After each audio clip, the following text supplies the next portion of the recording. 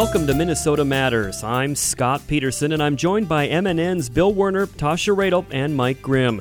We're going to delve into what's going on in the North Star State. If it matters in Minnesota, we've got it covered. This week, the threat of violence at the state capitol, a new virtual senior program at Alexandria Tech, and Golden Gopher volleyballer CeCe McGraw. But first, on this vote, the ayes are 232, the nays are 197. The resolution is adopted. Without objection, the motion to reconsider is laid upon the table. And with that, President Donald Trump was impeached by the U.S. House. It's the first time in history an American president has been impeached twice. Representative Ilhan Omar spoke before the vote. Mr. Speaker, let us not mince words about what happened last week. It was a violent attempt to interrupt our democratic process. It was a targeted blow at the most essential process that makes us a democracy. It was a direct and specifically incited by the President of the United States. For years, we have been asked to turn a blind eye to the criminality, corruption, and blatant disregard to the rule of law by the tyrant president we have in the White House. We as a nation can no longer look away. The president not only incited an insurrection against our government, but has in word and deed led a rebellion. We cannot simply move past this or turn the page.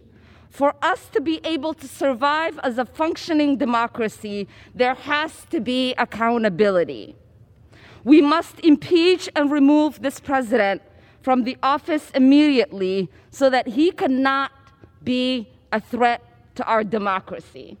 I stand ready to fulfill my oath of office, and I challenge my colleagues on the other side of the aisle to do the same. I yield back. Gentlewoman yields. Gentleman from Massachusetts reserved. Gentleman from Oklahoma is recognized. Thank you, Mr. Speaker. We continue to reserve. Gentleman from Oklahoma reserved. Gentleman from Massachusetts is recognized. Mr. Speaker, I'd like to ask unanimous consent to insert into the record a New York Times article published January 9th entitled, "Our President Wants Us Here, the Mob That Stormed the Capitol."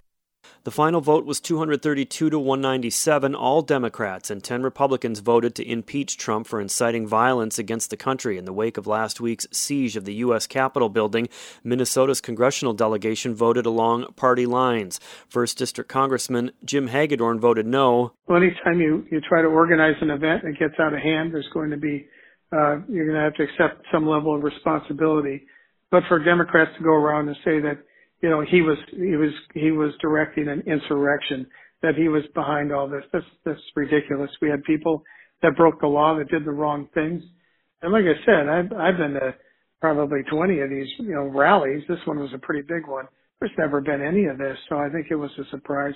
And frankly, it seems like the people who are in charge of protecting the Capitol may not have recognized that this is going to be a substantial problem, and unfortunately, it is what it is. But the president himself has stated for the record that he didn't want the violence, but I think, you know, to do this, a week when he's going to leave office, it's just vindictiveness on the part of the Democrats.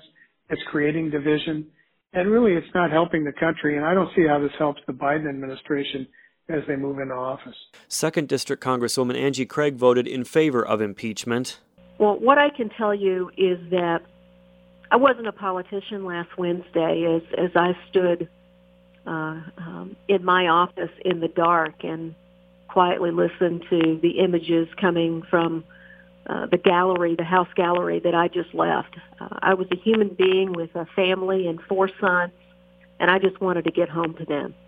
So this is not about politics. This is about an American president who continues to incite violent people, and he knows they're violent, to commit crimes. And we cannot allow this level of lawlessness and criminal behavior in our country, nor can we allow those who are complicit in it to continue to serve as the United States president. Craig says moving forward, well, this is, this is exactly what we need to do. We have to unite as a country around the truth. And the truth is that this was a fair and free election. Joe Biden won it.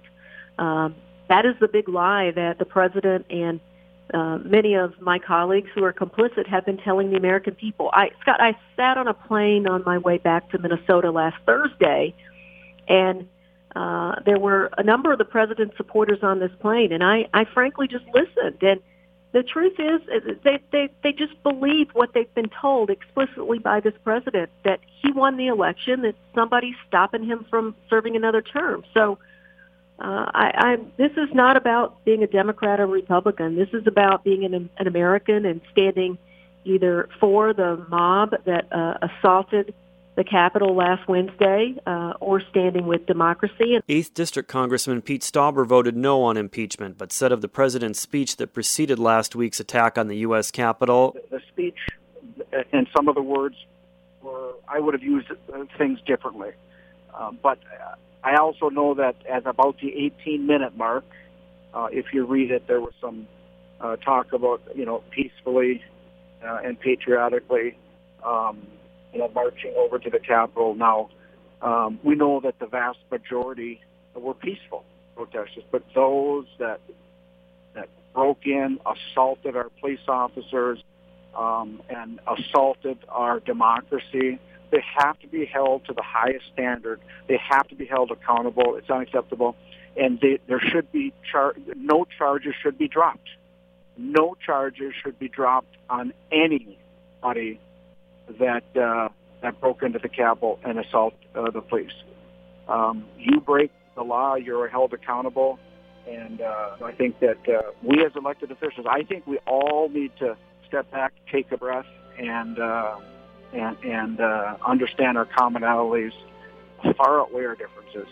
And I think that that's the way we go about healing as a nation. Every one of us take responsibility for our actions and know that we are not, we're not Republicans or Democrats or independents, libertarians. We are Americans, first and foremost. Minnesota Matters returns after this.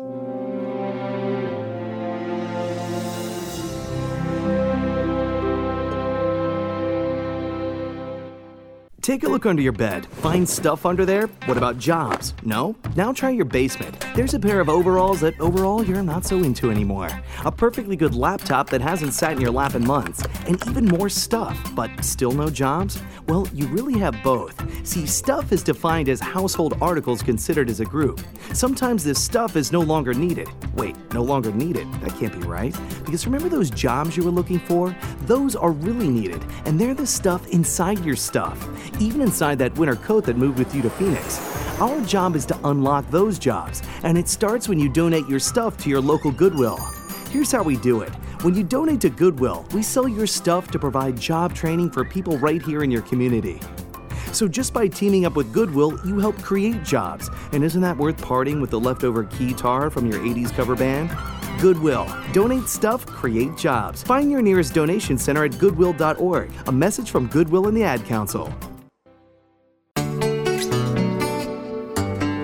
Welcome back to Minnesota Matters. The U.S. House impeachment of President Trump, right on the heels of last week's violence at the U.S. Capitol, made for a tense week in the halls of Minnesota government as well. MNN's Bill Werner joins us with a report. Scott, emotions boiled over first thing Monday morning at a forum with Governor Tim Walz and legislative leaders, prompted by reports that while rioters stormed the U.S. Capitol last week, several Republican state lawmakers attended a rally at the state Capitol, where some protesters made threats against the governor. The result of that, in that language of taking the governor and his family prisoner, and there may be casualties, resulted for the first time the State Patrol entering the living quarters and removing my 14-year-old son to a safe location as he's crying looking for his dog. Sharp words exchanged between the governor and House Republican Minority Leader Kurt Daudt. I, for one, am not going to try and spend a lot of time to figure out why a president of the United States... Governor, I have spoken out against that many times. I can't speak out in stronger terms that is absolutely wrong. You and I agree on that.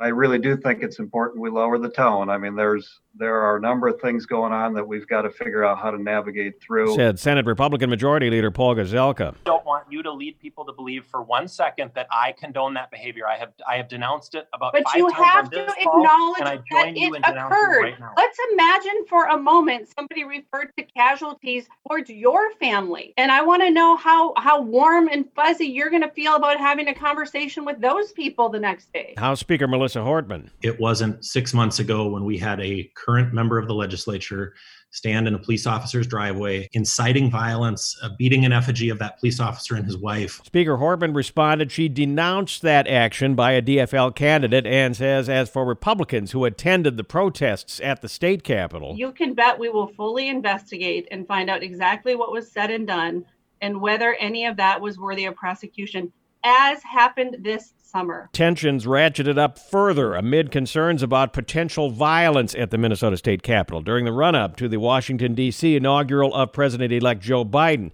An FBI Minneapolis report said some followers of the violent Boogaloo group attended protests in early December at the Minnesota State Capitol, quote, to identify escape points and defensible positions if violence occurred. The FBI report says the Boogaloo movement was not planning an attack per se, but was planning to use violence should fighting occur. The governor said, legislators here, these are moms and dads and business owners and teachers and nurses and doctors who come to the Capitol to do the people's work for a couple months out of the year.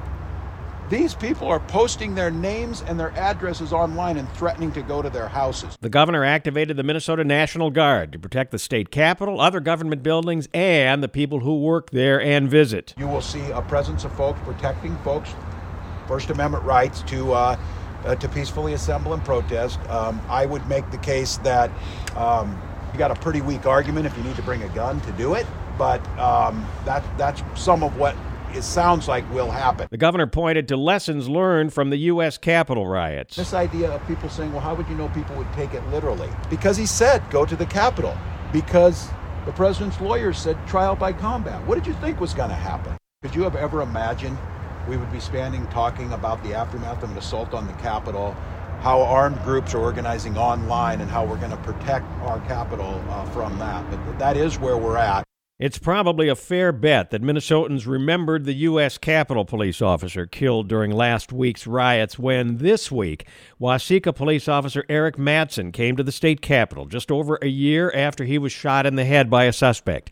Officer Mattson's visit coincided with lawmakers introducing a bill requiring a minimum 30-year prison sentence for attempted first-degree murder of an officer, judge, prosecutor, or corrections officer. Waseca County Attorney Rachel Cornelius says, the current law does not account for if the officer or officers are gravely injured, almost die, have to learn how to eat, walk, and talk all over again, and possibly not ever return to work. We are turning a tragic event that happened to our family into something purposeful, said Officer Mattson's wife, Megan, as she assisted her husband, who then came to the podium. I wish I could say this would be the last time we'd have to prosecute this crime, but unfortunately that's probably not going to be the case. But thank you for acknowledging how our jobs as police officers are never normal, and that we have a number of circumstances that can go wrong and be very tragic. And thank you for all the support this past year and all the prayers and kind gestures from everybody. It's been amazing, but it's definitely been a whirlwind to recover. So thank you again for having us here this morning. Scott? Thank you, Bill. More Minnesota Matters after this.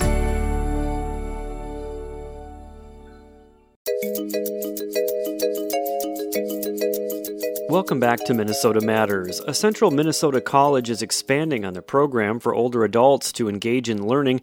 Reporter J.W. Cox tells us how changing technology has made it possible to reach an even larger audience than ever before. Scott, it's called Senior College, and now it's going virtual. Amy Sunderland directs the program based out of Alexandria Tech and Community College. She says the established success of their program has positioned them well to take this next step. Well, Senior College is really about bringing college-level learning to an adult audience. It was started in 2006 with the vision of offering college courses, and it's evolved into a lecture series which works really well to bring in lots of different faculty from around the state and beyond to give lectures on all kinds of topics: history, economics, current affairs, biology. We sort of take it all up, and it's really a wonderful opportunity to engage with the world. And in normal times, we also have coffee and cookies together, but now we're doing it via Zoom, and it's still a way to connect.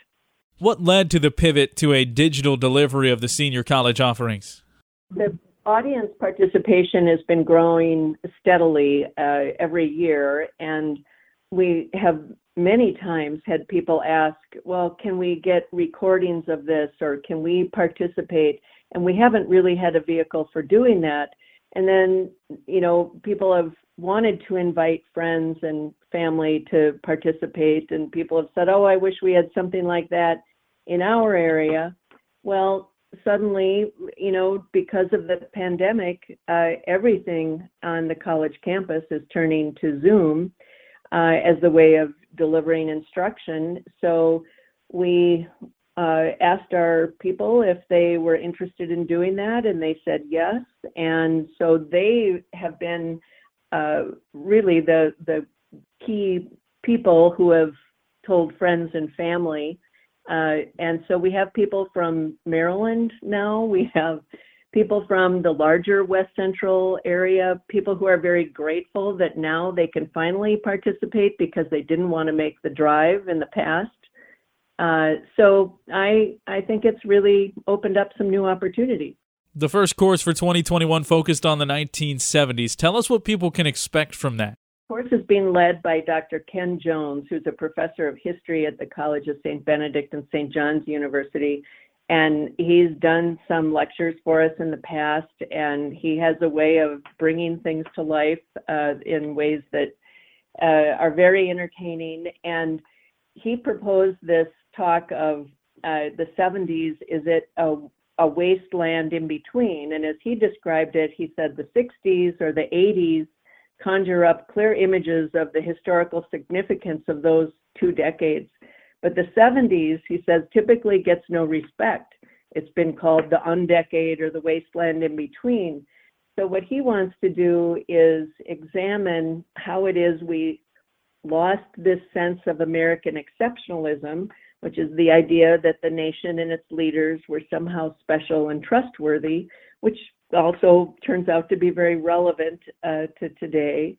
And he'll be talking about the changing nature of the U.S. economy, the implications for the working class. The 70s was also a time when the battle for equal rights moved to busing, and there was residential development and segregation hardened into place in some places, and the women's movement was making great strides, and lots of things were going on. And so he's going to review a lot of that, and by the end says that participants will be able to make their own choice on what we should call the 1970s, and maybe the most consequential decade of our time. What are the other types of offerings from Senior College? During the fall and in the spring, we run essentially a 6-week term that's individual lectures. So it's a lecture series, and each Tuesday and Thursday is a different topic with a different speaker. So we're taking up matters of understanding the dynamics of the Minnesota economy. We've had someone do a talk on the history of development of the national parks. We have a diplomat in residence at the University of Minnesota who's always giving us updates on foreign policy and looking, last term I think was refugees and global migration. We take up religion. We've looked at Ireland and the border issues there, all sorts of topics. And the faculty from the University of Minnesota system, St. John's, St. Ben's, Carleton, St. Olaf, McAllister, Hamlin. I mean, we just have such tremendous resources all around the state, and they're fabulous faculty who love sharing their expertise. How do people get more information and sign up? Go to www.alectech.edu/senior college. It's really a great value. If you missed the January session, the spring term of Senior College is set to begin in mid-March. Scott, back to you. Thank you, JW. Minnesota Matters will return after this.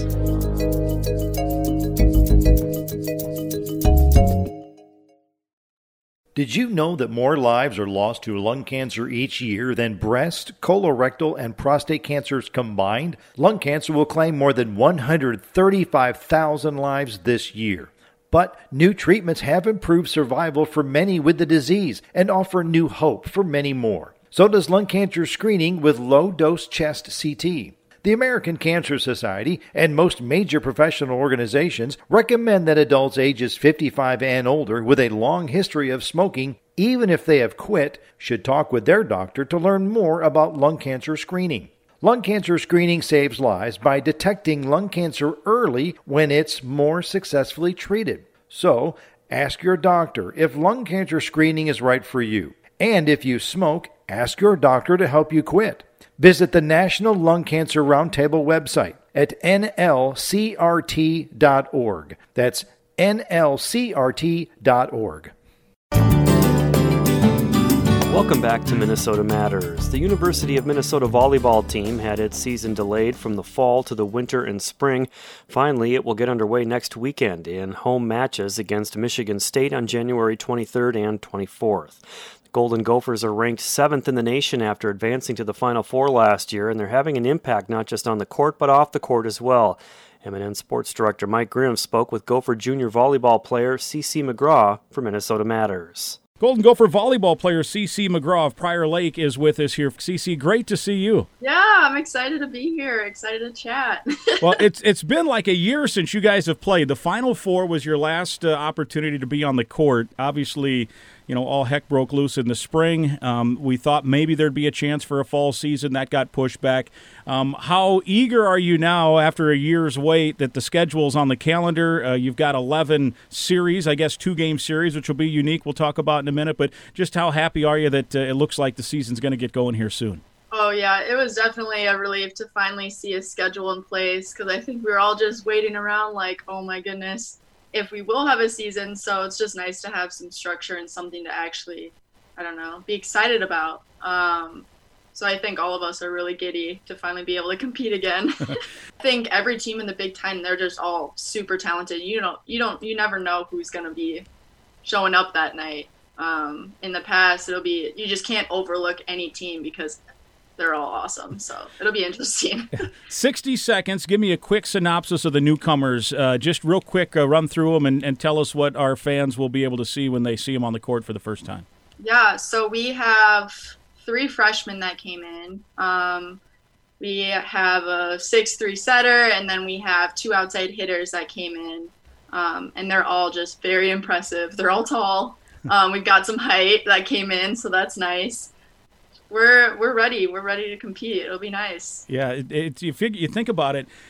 It was 2019, December 2019, the last time you guys played. So you really basically did not play a match all of calendar year 2020. And now here we get to see you guys back at it coming up January 23rd, a home series with Michigan State is Saturday, Sunday. And then it runs all the way into April and hopefully into mid to late April as hopefully things can extend. Well, good luck with that part of it. I want to also commend you and talk to you a little bit about some of the community service that you and your teammates do. And first of all, kind of take us through why you guys and why you in particular want to be part of the community and do volunteer hours and go do things that impact the campus and the community. I think, ever since I was a little girl, I remember the massive impact that those athletes during that time in college had on my career and my drive to become better and a better athlete. And so with this platform, I think it's just a great opportunity for all of us to really influence others and inspire others. And yeah, give us a couple of examples. I know you did some stuff with the American Red Cross and their communications department. Kind of take us through some of the things you have done that have helped the community. Yeah, I ended up getting into Red Cross this past summer. My dad's on the board, so like I was really interested in that, and I was able to get on their communications team, and I was able to start writing up blog posts, and I wrote up one post just about COVID in general and how that impacts people's mental health and athletes specifically, and how that's kind of been a game changer for us having to adjust. And then just being able to like interview people who have kind of endured like different disasters and many different things that are going on in the world right now, and trying to hear about their experiences and do write-ups on that. You as a team, and you've been part of this, have adopted through an organization called Team Impact, a young lady named Cora. Tell us about Cora and some of the challenges she's facing, and how you as a volleyball team and you as a player can try to help impact her through Team Impact. Yeah, we were all super excited to be able to work with Cora. Unfortunately, obviously, things didn't really go well and go as planned, but we've still been able to adjust and do a lot of different activities with her. She's not able to move a whole lot and like not able to communicate, and it depends on the day if she can even like walk. She just faces a lot of different struggles, but that literally does not affect her in any way. Like mentally, she's just such a happy soul and so pure, and we just love to get to engage with her, if that's on Zoom or like we'll have like Netflix watch parties where we can just engage with her in any way we can. So I'm hopeful that like she'll be able to somewhat see us this spring and watch us compete and be somewhat a part of it. I know she's like higher risk, so we'll see how that kind of works out, but our whole team has just loved that. And we've seen Team Impact players in the past with other teams, and we've always wanted that so bad. We're like, that would just be so cool to be able to make such a big difference in her life and make her feel like she's a part of the team. So I'm hopeful that we'll be able to do more of that this spring. Yeah, hopefully things get back to normal. She can do some personal interaction with you and your teammates. But for now, it's over the computer screen, and I know you guys are putting in a strong effort to try to have an impact on her life. Mm-hmm. Well, very good. We appreciate it, CC. We're looking forward to January 23rd, opening night at Maturi Pavilion, Minnesota, and Michigan State. Best of luck, and let's chat again soon. For sure. Thank you so much. That's Gopher volleyball player CC McGraw of Prior Lake and MNN Sports Director Mike Grimm. That is going to do it for us for this week. Thank you for listening, and please tune in again next week for Minnesota Matters on this MNN station.